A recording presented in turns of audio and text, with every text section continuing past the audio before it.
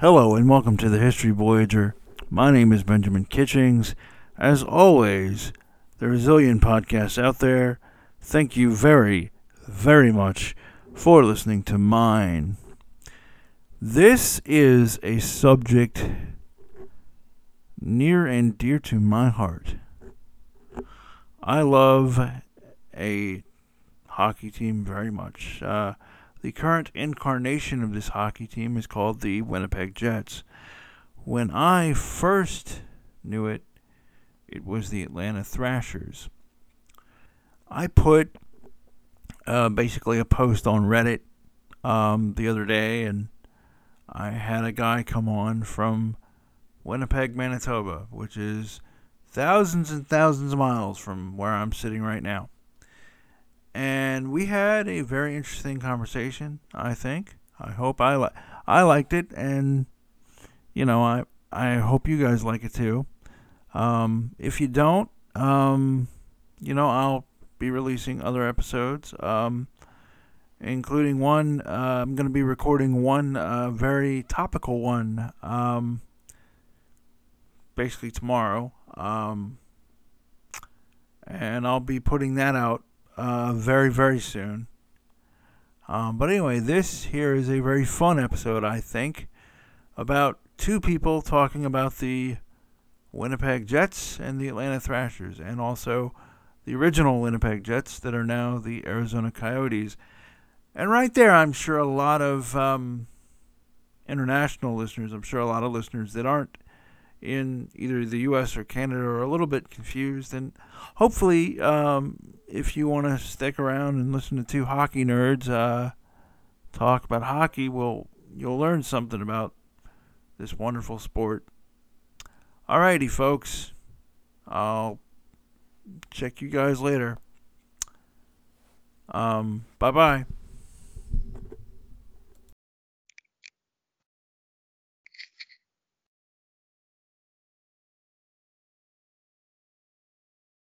Hi, everybody, and welcome to the History Voyager. My name is Benjamin Kitchings, and I'm here with Paul Ross. Paul, why don't you tell us about our shared affliction? Well, we're both Winnipeg Jets 2.0 fans, and you having more of a strong connection from Atlanta kind of explains that, where the departure of your team going to Winnipeg, and we have this shared pain of knowing what it's like to have an NHL team leave your city, and what that does to a fan base, what that does to a team's morale, if you will, and how we move forward, I guess, Yeah. So earlier off air, you were saying that it was during the year that it was learned that during the year. Yeah, that's right. Yeah. When Jets 1.0 were sold, it was kind of like a big deal. It was like front page news in all of the major newspaper articles here in Winnipeg at the time, right? So everybody knew that the team was leaving. They were still playing that regular season. We were fortunate enough to have enough points to make it in the playoffs. I think we're the 8th seeded team in our division, so we were like graced with the opportunity to have a couple extra games. We weren't even sure we were even going to make the playoffs that year, so a lot of people tried to get that last regular season game in, thinking that was going to be the last one, maybe planning in advance, so to speak. And I knew people who went to that game, and that was like the most cherished hockey memory that they have, right? And yeah, we made it to the playoffs that year, and we were ousted by the Detroit Red Wings, who actually went on to win the Stanley Cup that year, I believe. So I remember that. Yeah. It was a heartbreak, but at the same time, like, couldn't have gone out any better, really. But that was the last game, right? Those playoffs were the last games to watch your home team ever play until whatever future date. You wouldn't know, right? You had no idea if you were going to get a 2.0 or not. But But yeah, that was it was an interesting time, right? So we watched our team leave to go become the Phoenix Coyotes at the time. And you were saying off air that you were skeptical of the Phoenix Coyotes' existence. Yes, I mean the fact that we were sold was one thing. Like it would have been more respectable if the team we loved so much went to a market that seemed like it could have been more viable, or it would have looked like it would have worked out better. But the truth is, when I heard it was Phoenix, and a lot of people in our area all had the same skeptical thought, like why on earth would an ice hockey team go and play in the desert of Arizona like that? Like it just felt like it was kind of weird, you know what I mean? Like it felt wrong. Yeah, and you still get that online to this day. Like you still get that. And Absolutely. when the last couple of days, fast forwarding to now, or the recent past of 2 days ago, when I saw that Reddit post of that arena, that college hockey arena that they're going to play in for 3 years, I'm thinking, the suburban Atlanta arena that we have is way bigger than that. Oh, absolutely. Yeah, Atlanta has much better resources than what. Right. Like I remember and the talk goes, right. I remember people talking about it, saying things like, when are the Coyotes gonna officially no longer be an NHL team, right? And you know what? People don't just say that because they hate them. That's not the truth. Like people actually like the idea of them, but the problem is the reality is this is a team that has 31 other NHL franchises flipping their bills to play hockey, and I I just to me it's like that's like a very very poorly managed team. It's not a promising demographic for them to continue in. I mean, there's too many problems for me. There's all these red flags, right? So in my opinion, it's not a question of if it's going to happen. I think it's going to be more like when is it going to happen, where Phoenix is going to be sold to a new hockey market that's deserving of a team to play. And I remember making, like, in joking, almost like as a passerby comment, right? Where somebody was asking, like, oh, well, if they get sold, like, where are they going to go? And a lot of people, especially in Canada, they jump on the whole, oh, Quebec City, they really want it there. Or sometimes you'll hear something about Kansas City, and now and again you'll hear Houston. Like you hear names come up. But I kind of jokingly, but at the same time, with honesty, I think that it's better than any other option. I say, like, well, just give Atlanta another chance. Like, just give Atlanta another team. It's not like they're not deserving. They've done two franchises in the past, 40 years. They can do it. They've got the arena. I think they made mistakes in the past. I think they're better for it today than they were before. They know the best moves going forward. I just feel like it's better there than anywhere else. I think, honestly, when people bring up Houston, I mean, Houston is tropical. Like it's literally it's practically in the tropics. Yeah. You know, and but then you look at, say, we were talking off air about Las Vegas, and Las Vegas, they're doing, but see, that's a resort town, I think. And how many of those people are resort people? I don't know. Right. I want to think about Vegas, that I feel like it is an anomaly. It's not a normal place, if that makes any sense, for all accounts. Like the fact that it's a city that's thriving where it is a feat in and of itself. Right? So it doesn't make sense, but it does make sense.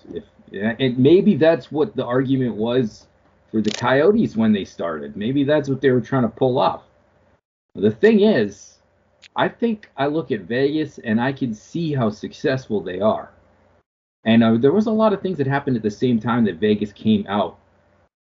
Like when the Vegas shootings happened, well, it was around the same time the Golden Knights became a franchise, and they really, Vegas Strong was part of their culture. Like they stepped into a culture that gave them a strong chance and a strong move forward situation, right? That was huge. And also that first year, I mean, you and I both remember, like that first year, they went all the way to the Western Conference Final. That's Or, right. They didn't went to they? the finals. They They went to went the to the Stanley finals. Cup. They did. They went to the Stanley Cup. Yeah. And They went I up against Washington Capitals, and it was the year Ovi got to hoist the cup, right? So, in my opinion, like either team was deserving to win it. I'm happy for the Capitals because I think Ovechkin was working very hard to have it. But to be honest, like the biggest upset of the year and the biggest surprise would have been Vegas stomping on the NHL and saying, "We did it." Like, no team in the history has ever done that, right? So it would be pretty huge if they pulled it off. I would have laughed at that. Honest to God, because you have all these people from like Toronto that are like, no, no, not No, traditional, like yeah, Tampa they've been Bay. they've been begging for a cup for like since 1960. What is it? 1962, 1963? I can't remember how long it's been. I think they're the longest team without a cup. Current day is them. So, Really? Yeah. yeah, Okay. yeah. The That's last time the Leafs won a cup was in the early 60s, if I recall correctly. It's been an atrociously long period. yeah. And we were talking off air about why do you think the Maple Leafs are the way they are, which is Right. the hockey the media culture there is just so toxic. You said. Yeah, a toxic is probably too harsh, right? I wouldn't say necessarily the media specifically is the problem. I think they contribute to the problem. I think that's more or less the thing. The fans in Toronto are a part of the problem too. I'd like to say that as well, just to say, their expectations are so high, but, there is no professional athlete on planet Earth that can play perfect games all seasons long. And especially when you're in the NHL, you have a grueling 82 game season, right? Like, how many of those games are you going to be able to go mistake free? You know, it to me, I think it's impossible. I don't think any human feat will be able to pull that off. And even Wayne Gretzky has incredible statistics, but I'm sure he had days or one or two games that were so bad that they were forgotten amongst the buried stats that he's planted on top of it. But I bet you can go into the archives and maybe find one of those Gretzky games where he was just atrocious. I think also Gretzky had like we were alluding to earlier. I think he had the good fortune of playing in a town that was kind of out of the way. Right. Edmonton. I think that had a lot to do with it. And when he got to LA, he basically saved the LA Kings. Yeah, I mean he was the injection that was needed to give a lot of Hollywood people a reason to check it out, a reason to go and see it for the first time if it was their first time. And I mean, you when you have the best player of all time in ice hockey playing for your team, you don't have a reason not to go. You know what I mean? Like, you don't have a reason to at least check it out. And yeah, it was huge for LA. We know that the dollars that were spent in the trade that happened there was more than just the trade. There was a lot that was going on that was, I think, big. It was a publicity thing too, right? Like, it was huge. I think also I read or saw or something that it was actually done with the intent that you could actually sell hockey in California. Like That's the truth. Like, if you think about it, ever since that happened, yeah, the Ducks, the Anaheim Mighty Ducks became a team. The San Jose Sharks became a team. Like, California blew up with ice hockey. They were like, we love it. And like, we saw Gretzky. They got to see what was so magnificent, and now they're part of the culture. Like, they're in the picture. yeah. And LA has gone on to win Stanley Cups in the early 2000s, right? And even Anaheim won the Stanley Cup in 2005, I believe, against, I think they were up against the Ottawa Senators at the time. Yeah. So, like, we know that it can be done. We know that there's promise, and we know that they have an opportunity to move it in the right direction. So we know that American hockey in the South is possible. We know that you can do it. Yeah. But then there's examples where you can't, like Phoenix or Arizona, right? Like the Coyotes. But that's maybe because of the ownership culture as much as anything else. I mean, I think there's too much of everything. There's too many bad omens, if you will. Like there's all the red flags are there. Yeah. Right? Like how can you run it with that many red flags? I don't know. Yeah. Like every other team in the league is paying for them to play. How do you pull that off? How do you walk up with pride going to play for this team? Like I don't know. How do you think why do you think the NHL wants the Coyotes in Phoenix? I can't. I don't know. I think that Gary Bettman was involved with the decision for the Coyotes to become a team in the South in the first place, right? He's still commissioner today, and I think there's some kind of legal documentation or something that's out there that's causing him to just bite the bullet and make sure that the Coyotes stay a team as hard as it is and as long as they possibly can, right? It's almost like he doesn't want to be wrong, if that makes any sense. Or maybe the owners don't want to be wrong. Maybe there's right. It could be a bit of an onus situation for whoever wanted this thing to start off the way that it did. It's never been on the right foot though. Like they've had arena issues consistently. Like you know what I mean? Like yeah. And you couldn't even. I mean, the original arena, you couldn't even see part of the ice. Like no, that's true. Yeah. Like yeah, it's rough, right? Like you got to think like this is supposedly the highest standard of caliber ice hockey that you can find on the planet, and you got these Coyotes showing up the way that they are and trying to run a team like the way that they are. Just it's embarrassing to the league, really, right? Like, I mean, you're playing. You've got towns, you've got big cities that want a hockey team, and you're running around playing a hockey team in like a 5,000 seat arena, and it's just like, come on. Yeah, it doesn't make sense. Right. That's when you look at, like, I looked at it, my first little synapse, my first little thought that I want to do another one of these hockey podcasts, right? Was I was looking at this photo on Twitter of the nightly crowd, that night's crowd of the Arizona Coyotes. There was maybe, I'm not joking, there were maybe 20 people. Right. 20. I swear there wasn't 100. It wasn't 100 people, I promise you. And if it was 100, it wasn't 200. But it's like, you got to be kidding me. Like, why are they even there? Like, come on. I don't know. And personally, it would do the league a service to have this team sold, or you know what I mean? Like I think like they've got to be looking at options. They can't be ignoring the facts. You know what I mean? Here's what I remember as a Thrashers fan. Okay.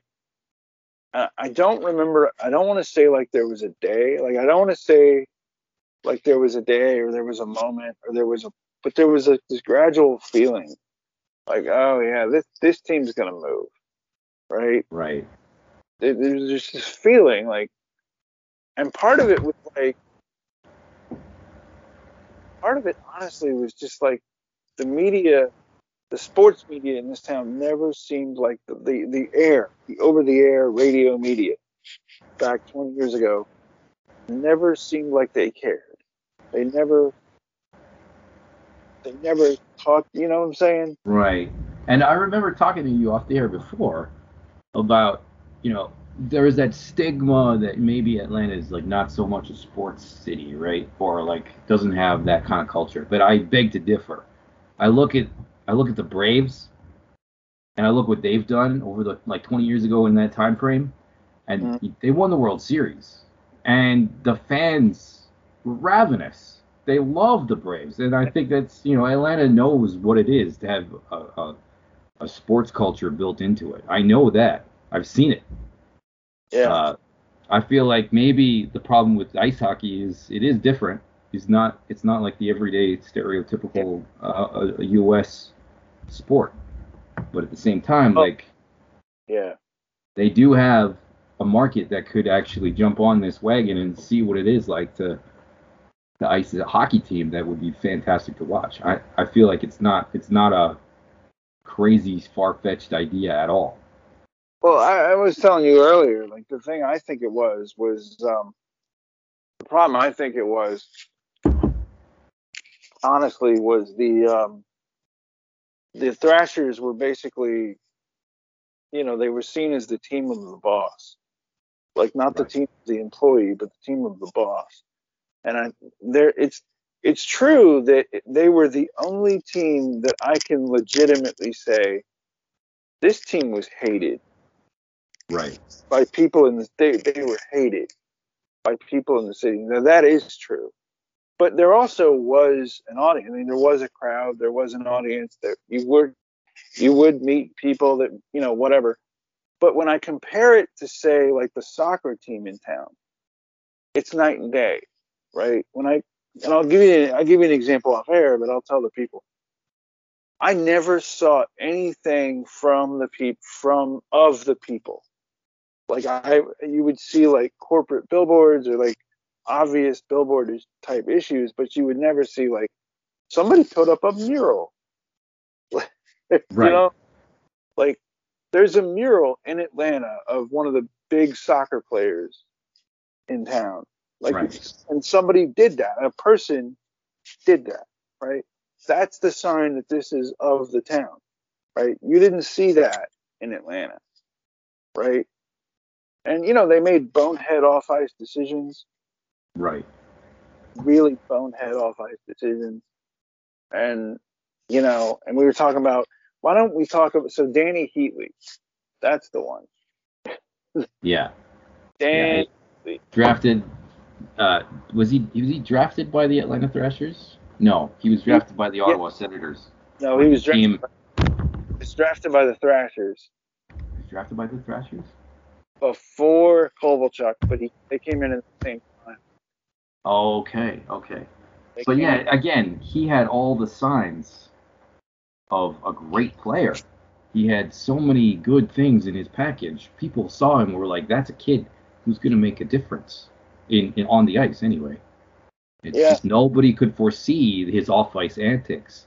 Nobody could foresee, and like he wasn't a bad he wasn't a bad player in terms of him and his agent and how he operated himself as a business. That wasn't. I don't think he had a problem there. Uh, but there yeah. was other issues, right? Like the car accident that happened with The Dan car Snyder. accident that killed with Dan Snyder. Yeah. That you had. I remember like it was either right before he left or right after he left. He said some pretty bad things about the town as a whole. Right. But you Like, know what though? That's not his first. It's not his first time, or maybe that would have been his first time doing it, but that's not the first and only time. Like he's done that other times as well. If you recall, yeah, he went to Ottawa and they actually got to the Stanley Cup Finals to lose against Anaheim when they won the cup. And it was shortly after that Danny Heatley was requesting to be traded out of Ottawa. He was like, I want out.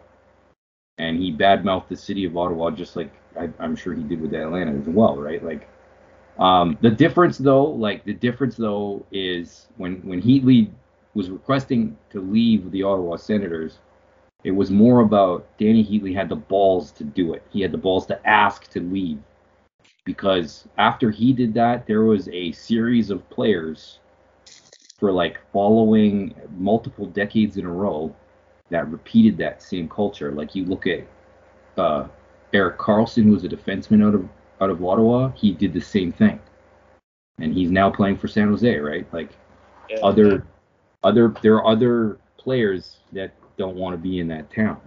It's not just one guy, but he started that, right? Like he gave that idea you could do this. Well, I think also like, I mean, I think also now Ottawa's got attendance problems. I mean, obviously there's COVID, so it doesn't, Right. COVID restrictions. But before COVID, they had serious attendance problems. So Well, they have, yeah, and I recall somebody from Ottawa I know actually helped explain it to me because I remember seeing like it's a Canadian market game. Why aren't their stadiums 100% capacity? Like why aren't they full? And they were saying like you know how hard it is to actually get to the arena. It's like a 2 hour drive because of traffic being so bad, or it's like an hour and a half bus ride. You save time by 30 minutes on a bus that'll actually get you there. But apparently it's like it's just where the location of the arena is actually not near the city of Ottawa at all. Like it's on the outskirts and it's like on a perimeter road. It's not yeah, that so it's difficult for people to be like, "Oh yeah, let's go and check it out." You know what I mean? It's not a very like centralized location for people to just be there, right? right. And I Similar think to so. Phoenix. Yeah, I think also the one of the problems that people keep having with these suburban um, arenas, essentially, is or stadiums or whatever, is like you might be able to get like a crowd, but it's that crowd. Like those are the people. Like you're Right. not gonna draw from the whole area. And so if your team goes down, those people aren't going to be as interested. Right. And Yeah, then if it's more effort to go and visit or go and watch and you're watching a losing game, like what's your your incentive is zero. Like you're not wanting to go and spend your money, waste your time. Everything is just against you, right? mm-hmm. Yeah, I get that. I get that. Um, yeah, I mean, so tell me, what do you think now about the way the Jets are now? Um, Okay, we should say for the confused audience. So the Thrashers became the Jets. They became the Jets. They moved to Winnipeg. yeah, 2010. yeah. It was 2010. That's correct. Yeah. Yeah. So what do you think about the Jets now? We've iced a decent team. I think we've iced a good team. There are pieces that are still pieces that came from Atlanta that are still there today. Some of the previous players though, like one example that I can think of, and this is not Atlanta's fault or doing whatsoever. It's the same problem as the Danny Heatley drafting Danny Heatley problem, right? In Atlanta, they drafted him because they saw all the parts that they liked, and they were like, "Yeah, let's get him." And then they did the same thing with Evander Kane. The number four pick overall was in Atlanta before they left, so they picked Evander Kane. And at the time, like he had all the pieces that looked good, right? Yeah. And today, like this kid has done a lot of negative culture. Like he's done a lot of negative, problematic things for himself and for his teams that he's played in, for the people he represents. And then all the most recent are all the terrible things in the stint he did in San Jose, right? Like, He the one, didn't his wife, I don't want to say the wrong thing, but he's I think got he there's um, enough news and media rap against him. You can Google Vander Kane and you'll find like tons of problems that he's he's posted. got Yeah, he's got into some off ice problems for sure. right. And Yeah. it's not Atlanta's fault. They would never have known that this kid was going to develop into this person, right? Like they would not know that. But like when the Jets had him, when we had him in our locker room because he was a player on our team, um, we had to deal with him. Like he was good, but he was also cocky, and he was very like I should be the number one left wing, and he was the youngest the youngest player to demand that without earning it, if that makes any sense. And And Burmistrov, kind of the same. Burmistrov was another. I think that was the last Atlanta draftee that was right. actually. Yeah. And Burmistrov. Burmistov ended up going back to the KHL, I believe. Like he left the NHL altogether, so he just wanted to play in his way, in his style, and the NHL would have been a bit too difficult to adapt, so he just left. And I Um, mean, fair to say that not all the Europeans can transition to the smaller ice. I mean, that is fair to say. Right. And I will also point out, like, another big, like, the Russian hockey system. Like, I mean, as a Canadian, we kind of jokingly use the terminology Russian river hockey because it's like, imagine your ice was just long and you can go forever and you can be as fast as you want. That's kind of the way Russia feels like when you play. They just like to go, like, long down the ice. The problem is that there's a lot more latitude to the game. You know, there's more things you can do side to side, and more things you can do cycling and stuff that Russia is kind of, that's their style. And I think maybe that's where Burmistov was brought in from. And in the National Hockey League in North America, it's not really the same. There's a little bit more lateral movements in the game, not just going straight down, right? But yeah, so with other players, like, so with Kane, we had to get rid of him, right? We knew that there was an issue with him. It was actually the inside story that I know about Evander Kane in Winnipeg was that the Winnipeg Jets were playing against the Vancouver Canucks. They were in Vancouver, so it was an away game for the Jets.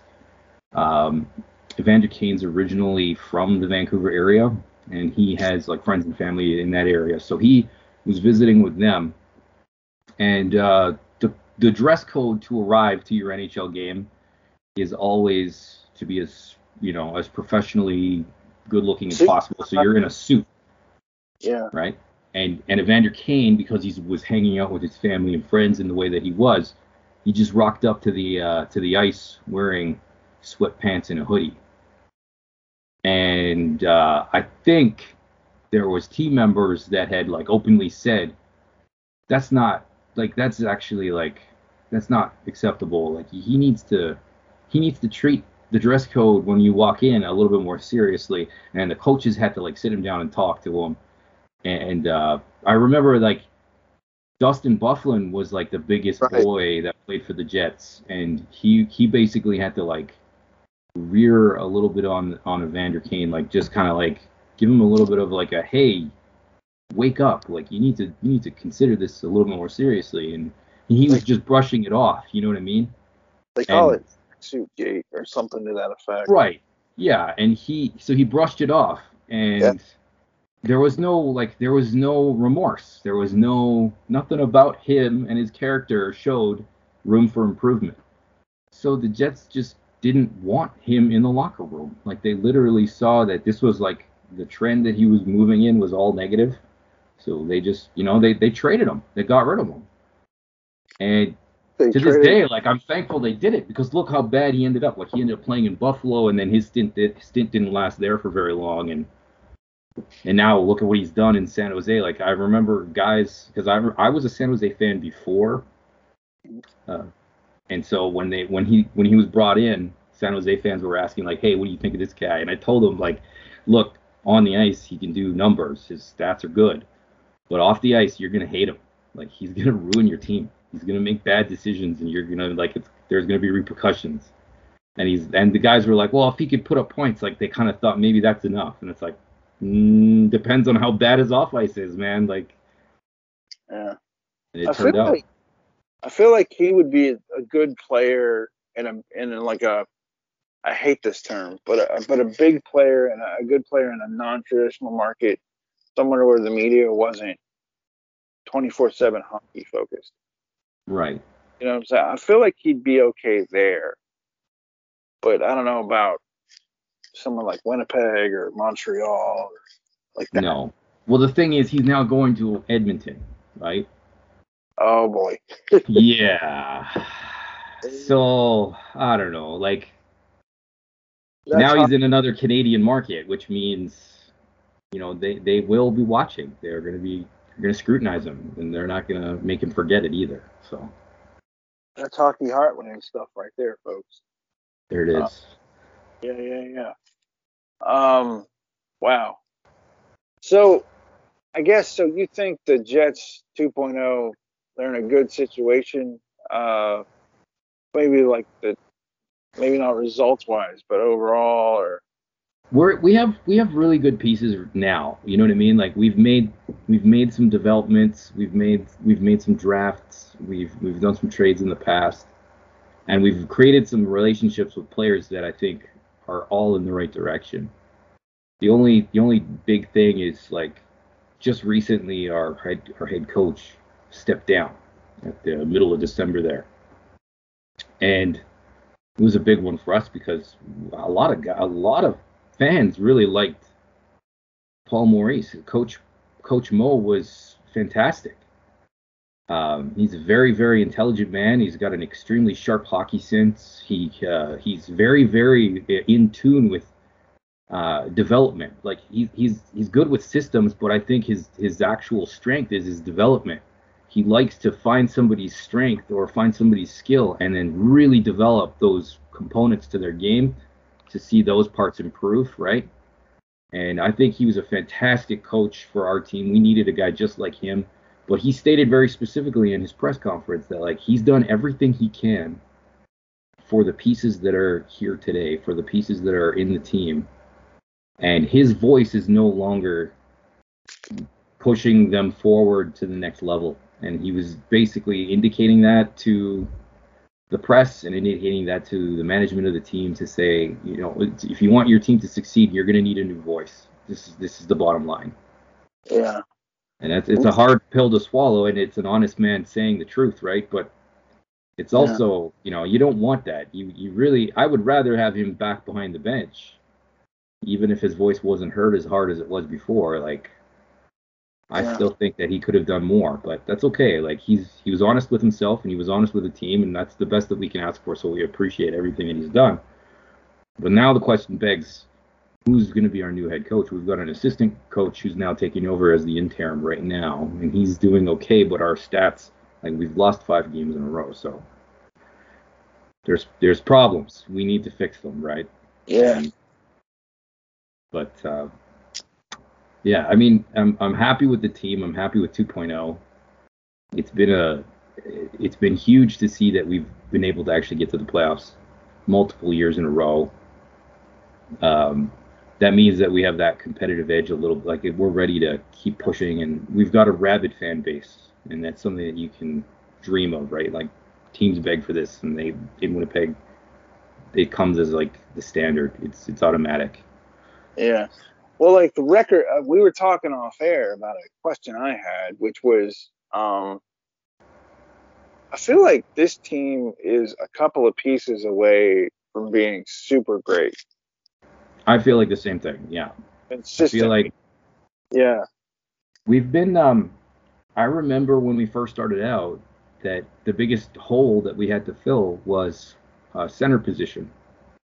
When we first got the Atlanta team to become the Winnipeg Jets team, the biggest piece that we were missing has always been who's our number 1 center or who's our number 2 center for that matter. Yeah. And you know, we developed with draft, and we've got Mark Scheifele, and he's our number 1. Like it's exactly as planned. He's been a fantastic centerman. I think he's probably one of the most underrated centermen in the league right now.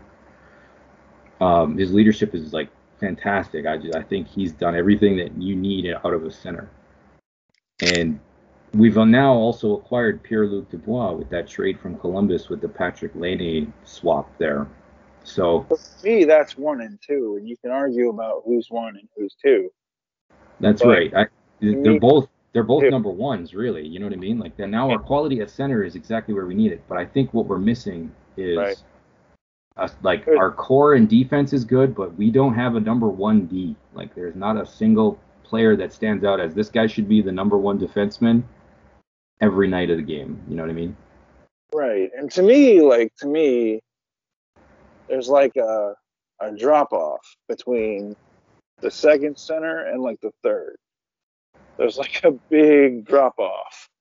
Well, and Adam Lowry's job as a third center is mostly to play a very strong defensive game. His biggest statistic that's in our favor is his face-off win percentage.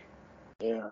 And he's fantastic at that. So like I think he's doing everything that we need in that department. I think that what's difficult is finding the offense as well as the defense mixed, if you know what I mean. Like you can't really, but now we might be asking for too much for a third line center, right? Like Yeah. I'm happy with him as a third liner. I think he's fantastic.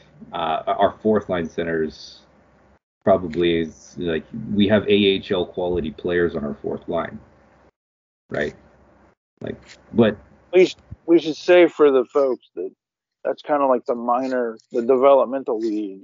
right, The AHL is kind of the developmental league of the NHL, and right. the NHL is like the. I'm not as familiar with the Russian hockey league. The It's KHL. yeah the K. I'm so not familiar. I forgot the name for a second, Yeah, that's all but good. the NHL traditionally is thought of as the best hockey league in the world. Yeah, Yeah, so it has more like there are more players that play in the NHL from around the world, right, than the KHL offers or any other league that's around, right? So their best players are represented here in the NHL. So I feel like we definitely represent that. So when it comes to an AHL, which is the minor league team, you're missing, you know what I mean? Like if you have players from the AHL playing to fill in your record or to fill in your roster. A fine example, I was mentioning this before off the air, was the Montreal Canadiens this year. They're like dead last, and they're not doing well. They don't look good at all.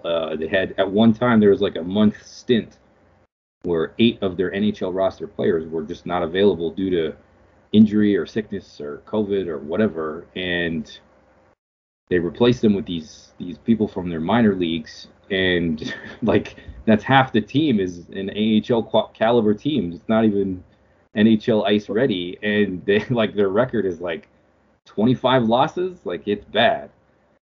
Um, so it's a yeah, perfect example of the jump between the leagues. You know, it's like they need something that ups the ante a little bit between the two. But honestly, like there's nothing between the best of the best and the second best right now. So yeah. But see, the thing is, though, right? I mean, the silver lining there with the Canadians is like they're going to get a good draft pick, maybe. So maybe. yeah, It honestly, the way that the draft lottery has been in the past few years, the people who are deserving of the best first overall pick ended up losing it to some lottery values, right? Like some lottery decision ended up giving the best player the number one pick to a team that was maybe like third or fourth or even fifth last in points, and then the guys who dead last don't even get the best option. It's like, well, that's kind of rough,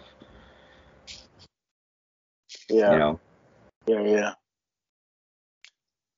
Um, Uh, and a good example of that actually is Columbus. They were meant to get the number one overall on the yeah. year that Connor McDavid was supposed to be drafted, and then I think Edmonton got the lottery. They won the lottery. They won the McDavid lottery, and The bounce of the ping pong ball and right, yeah, it just came down to luck. yeah. Think how different the league would be if Columbus were Edmonton. Like if Columbus had Edmonton's luck. Like Well, you know, even still, like that would have meant that Connor McDavid would have been playing in Columbus. Do you think that Pierre-Luc Dubois would have wanted to leave Columbus if he had a teammate like him? You know what I mean? right? So Or there, like there, that would have significantly changed their whole outcome. or like what if Sidney Crosby going all the way back? What if Sidney Crosby had ended up as an Atlanta Thrasher? Would the Thrashers still be here? I don't know the answer to that. I mean, I can tell you that with a guy like Crosby, with the Thrashers, I know the Thrashers' biggest piece missing was always a center. They were always missing who's their number one center, right? Like they had plenty of good wingers, but no setup man for them, which is very difficult for them to be The only successful. center they, yeah, the only center they had was, well, we say the only center they had. The only good center they had was Savard. Yeah, yeah, I remember that. And he was great. He was a good setup guy. But But imagine a guy like Crosby instead. Like that could have significantly changed the outcome of that team's ability to be in the playoffs and dominate in the playoffs. Yeah. Well, see, I always go back to imagine Crosby and Kovalchuk and Savard on the same team at the same time. I always go back to that. Like if ping pong ball had bounced a certain way. Yeah, legitimately, that could have been the case. I mean, I remember that year because they called it the Crosby lottery. I remember it was there was a mess up in the previous year. There was like a shortened season due to lockout. I believe that's what happened. And so the statistics for outcomes of teams were not accurate. They were all marginalized. So it did matter. So they did something. But I can remember. I swear to God, I remember this. I swear to God, I remember like when the kid. Imagine being a kid, like you're, I don't know, 15, 16 years old, and you just know that there's like New York and Long Island places. They're trying to lose 2 years from now to go get you. Right. Which is a very, very weird concept. Like, I can't even imagine that. And I literally remember like people saying, we got a plan to like not GMs, but employees of teams would be off the record and be like, we got to be trying to lose this year so we can get down to where Crosby is. So, right. And that's dodgy, right? Like, I mean, it's competitive, it's business, it's what you kind of expect when you add the human error to the formula. Yeah. But well, it is what it is, man. Like hockey and football are the only two sports like that in North America. Right. You don't see that in baseball at all. No. You don't really see that where you're thinking, oh, we got to go get this draft pick and then we can get no. But I feel like baseball players have better value for longer time. Does that make sense? I think that's true. So like in a sport like the NFL or in the NHL, the amount of contact, the amount of like wear and tear that a player goes through, you get them for a window. Like there's a time and a place and a time and a year for those players to be at their maximum value, and then after that window, like the amount of wear and tear the sport does on them, they're not the same. Like they're not walking out of there the same they were when they came in, right? Like it's hard to look at it that way, but and the NFL in particular, like the amount of like grueling damage that the body goes through, it's huge, right? Yeah. And in hockey, it happens. It's not as I would say it's more consistent in the NFL. But I think in hockey, like, yeah, it happens, and there are some career-ending injuries. They have happened. Like Savard. We were just talking Savard. Right. There's a good example. Like his concussion he never came back after that. Like he wasn't the same player. But he had a window where he was incredible. You know what I mean? Yeah. He's not even the same person. Like I've seen an interview with him, and you can tell like there's something not right. Right. Yeah. And it's the toll of playing in the league, right? It's the price of playing in this league. And I think it's part of the contract agreements as well. You know, if your expectations of your health are X, whatever that means, it's not like your everyday job, right? I tell you. But going back to the idea that Atlanta could potentially ice a third NHL team, I believe that they are as good as any option, to be honest. Like the options that I hear about or that I've heard are places like Houston, places like Kansas City, places like Quebec City. Those are three names that pretty much have a consistency. They kind of rear their heads whenever there's a talk about a team that could come to a city. those come up as viable names, and I always throw Atlanta in the mix of that as well. Personally, I think like, look, they know what it takes to run one. They've done it. They've done it twice. And my honest feeling is it's either one of two things. It's either 3 strikes you're out or third time's a charm. Like how, like, and and they know from their previous mistakes, if there were mistakes, that I wouldn't say that it was exactly on them, but they've learned from those pieces, like that gold that they've got in their knowledge right now is probably way more valuable than a brand new city like Houston or Kansas City or those kinds of places could ever amount to. Well, I will say, and I do want to throw this out into the universe, that I don't think it's going to be an expansion franchise because, like I said off air, and maybe I said it on air, Atlanta is not going to pay to watch somebody be terrible. Like, No. it's not how this city works. There's just too much to do. That's why Atlanta has the rap as a bad sports town, because if your team is bad, we're not going to go. We're not going to show up. Right. But And yeah, I feel like expansion isn't even on the on the horizon either, because we've just finished the expansion for Seattle, right? And then before that was only within 5 years they had just finished the previous one for Vegas, and I think the sweet spot is right where they are right now. The 32 team limit is exactly where they want it, because now you can have 4 divisions with 8 teams in each division right now. And I think also, like you're saying, you get to a dilution of the talent pool. I mean, Right. You get to, what I'm saying?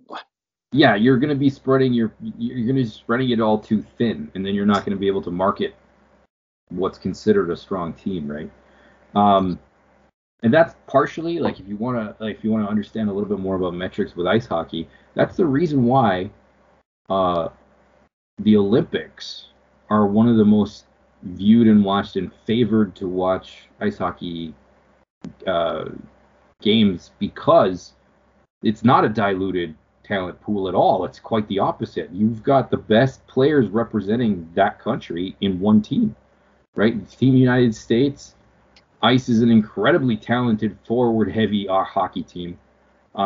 Team Russia, same difference. Like they've got incredibly talented Russian players that could play together.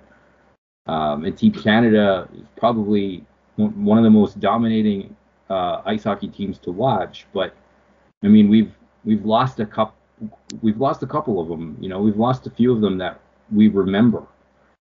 And now with these Chinese Olympics happening as well, and basically a lot of the NHL players and the association is basically opting out. They're saying no, the restrictions in China are so demanding that it's just the risk for us, for professional athletes, to get stuck there due to COVID. There are protocols for COVID. Is not worth it. They'd rather stay in North America and get paid to do their job than to have to deal with something that's outside of their control, that China dictates whether they get to do what they want or not. Right. Right. And I also think, I mean, I think you're right, but I mean, you go back to Hasek, I think the Czech Republic. Yeah. And that's an example of a world-class goalie giving his country the gold medal. And he single-handedly won the gold in Japan. Like, exactly. Like, Yager was part of that team, and yeah, Yager scored goals. But the difference between the Olympic gold and not getting that gold medal was 100% Dominic Hasek. Yes. 100%. There's not even a question. Exactly. But yeah, I think you're right. I think the IOC was a little. They were not I mean, nobody thought about COVID when people pick Beijing and Right. whatever. Yeah, I just don't. Mm. I'm curious if they're going to even pull the plug on the whole thing. Like, I don't think they are. Like the whole Olympics, I don't know. because it's not going to be a fair representation. It's not going to be, of the best of the world athletes. It won't be the best. It's going to be who decides to go or not go is a different story, right? Like, I don't know. I Is don't it know. really even the Olympics if it's not the best players representing? Do you know what I mean? Like, is it? Yeah, I don't know the answer to that question. I mean, and the thing, so I do COVID episodes, right? So I research COVID. The Right. thing I'm starting to realize is COVID's, back in 20, we thought COVID was going to go away. We thought it was going to peter out. I don't No. know that it's going to peter out. You know what Yeah, I'm it may saying? be something that we stick around with for a while, right? Exactly. Maybe, do you see people returning to NHL arenas in Canada wearing masks?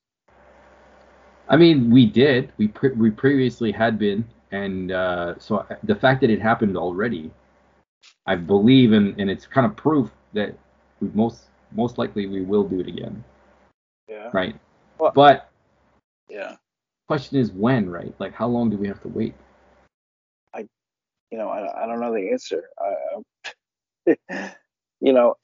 I thought Omicron. I thought we were over this, and then Omicron happens, and Right. And I think that's the biggest thing is this new variant, right? Is the reason that we're experiencing what we have. And I think because the previous COVID variants that we had specific statistics about them, and they had concerns that we could have a repeat with deaths and things like that. Like, yeah, it obviously the red flags were saying we got to shut the public access down. We have to be more mindful. Fair, that's fair. But yeah, there's only so many times that the public is going to listen to the same restrictions getting pulled and then put up again and then getting pulled. right. You don't really hear or care as much if it's been like the fifth time that it's happened. I think you're right. I think people are literally going to run out of patience at some point. Like they already have here, basically. I mean, in this country, they already pretty much have. Yeah, I feel like it's like that in some places in Canada. I wouldn't say all of them are like that, but I would definitely say that there are some places that have hit their limit, and the care factor of whatever restriction is there is just Yeah. non-existent, right? One of my regulars up in Canada, he calls Alberta the Texas of the coast. Yeah, I'm very familiar with that. Yeah. He said up there, man, they just don't. It's like, you know, they don't really think it's a thing, basically. Well, they kind of do. I think they do, but at the same time, they just don't let it be the center of attention anymore. They've had enough. Yeah. You know, it's been, we're on year 3 now. Yeah. Right? You got year 3. We're on Right. year 3 now, so Right. I don't know. You think after 3 years that the human race would develop some form of immunities naturally, right? Maybe? I don't know. Well, I know for a fact because okay. So here's something I know because I have a master's in history. Right.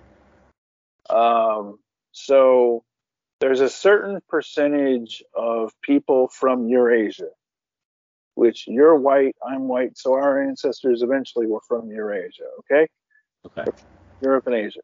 There's a certain percentage of us that are completely immune to the Black Death. Okay. So that came about because of constant, prolonged exposure to it, right? For Okay. hundreds of years. hundreds and hundreds of years. Right. COVID's been around for 20 years. The COVID family of diseases has been around for 20 years, right? Right. And so eventually, you're right, eventually on a long enough timeline, somebody's going to become immune to Ebola. But that's going to be hundreds and hundreds of years from now. Okay. You All see right. what I'm saying? Yeah, that's fair. It's like the War of the Worlds, where, when the aliens come to planet Earth, they dominated the planet. They suppressed the human race with ease, right? But it wasn't the humans that they were really that they didn't understand were the biggest problem. The biggest problem was the fact that, spoiler alert, if you don't know, just don't listen at this stage. But the problem was germs and diseases ended up killing the aliens that were, on the planet, because they were exposed to all of them so quickly with no developed immune systems in the process, right? So, right. And then once that happened, it was like, okay, well, it looked like humans lost. If you, in the sci-fi terms, we were going to be dominated by an alien race, and it just so happened to be that it's our ecosystem that saves the day. Surprise. Surprise. I don't know. There's a rock album that was out in the 70s where somebody read War of the Worlds to acid rock, like in the 70s or 80s or whatever. Right. If you can find that, that's really good. Anyway, Paul, do you have anything you want to tell the internet? We've been talking, you and I, for approximately 2 hours. Awesome. At this moment, I sincerely hope that Atlanta does get a third shot. I kind of root for that idea. I've been saying that for a little while now, probably for the last decade. And if the only unfortunate truth is that it's most likely going to be the Coyotes. So there is some pool of talent in that area, like the players themselves.